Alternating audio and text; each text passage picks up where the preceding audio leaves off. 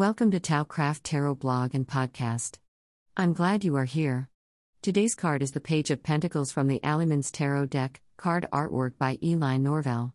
Here is your tarot life hack. When you are reading a card, look at the foundation meaning, then add your intuition on top. Easy.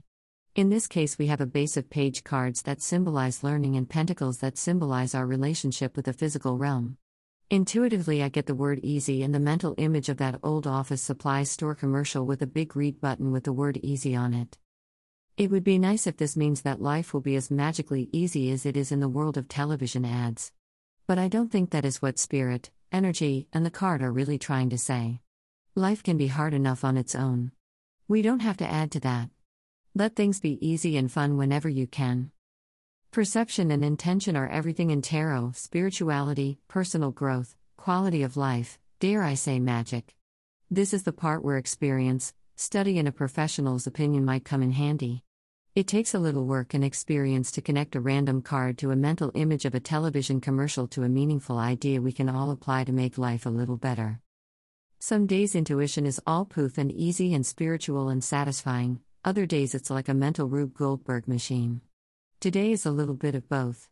We have to connect a few dots, including a random card, a TV ad easy button, and a practical need to drum up a useful idea for today's post. Luckily, pentacles are practical cards, and today's dots are, well, practical and easy. This episode and post is case in point.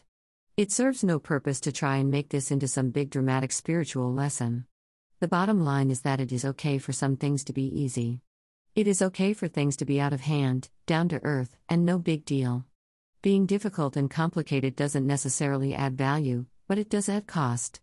We may feel more accomplished or productive when we overcome challenges, but it doesn't have to be that way every single time. Streamlining and making things more easy has value too.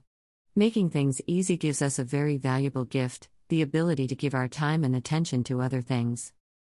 This playful, forward-looking card reminds us not to spend time and energy when it isn't necessary.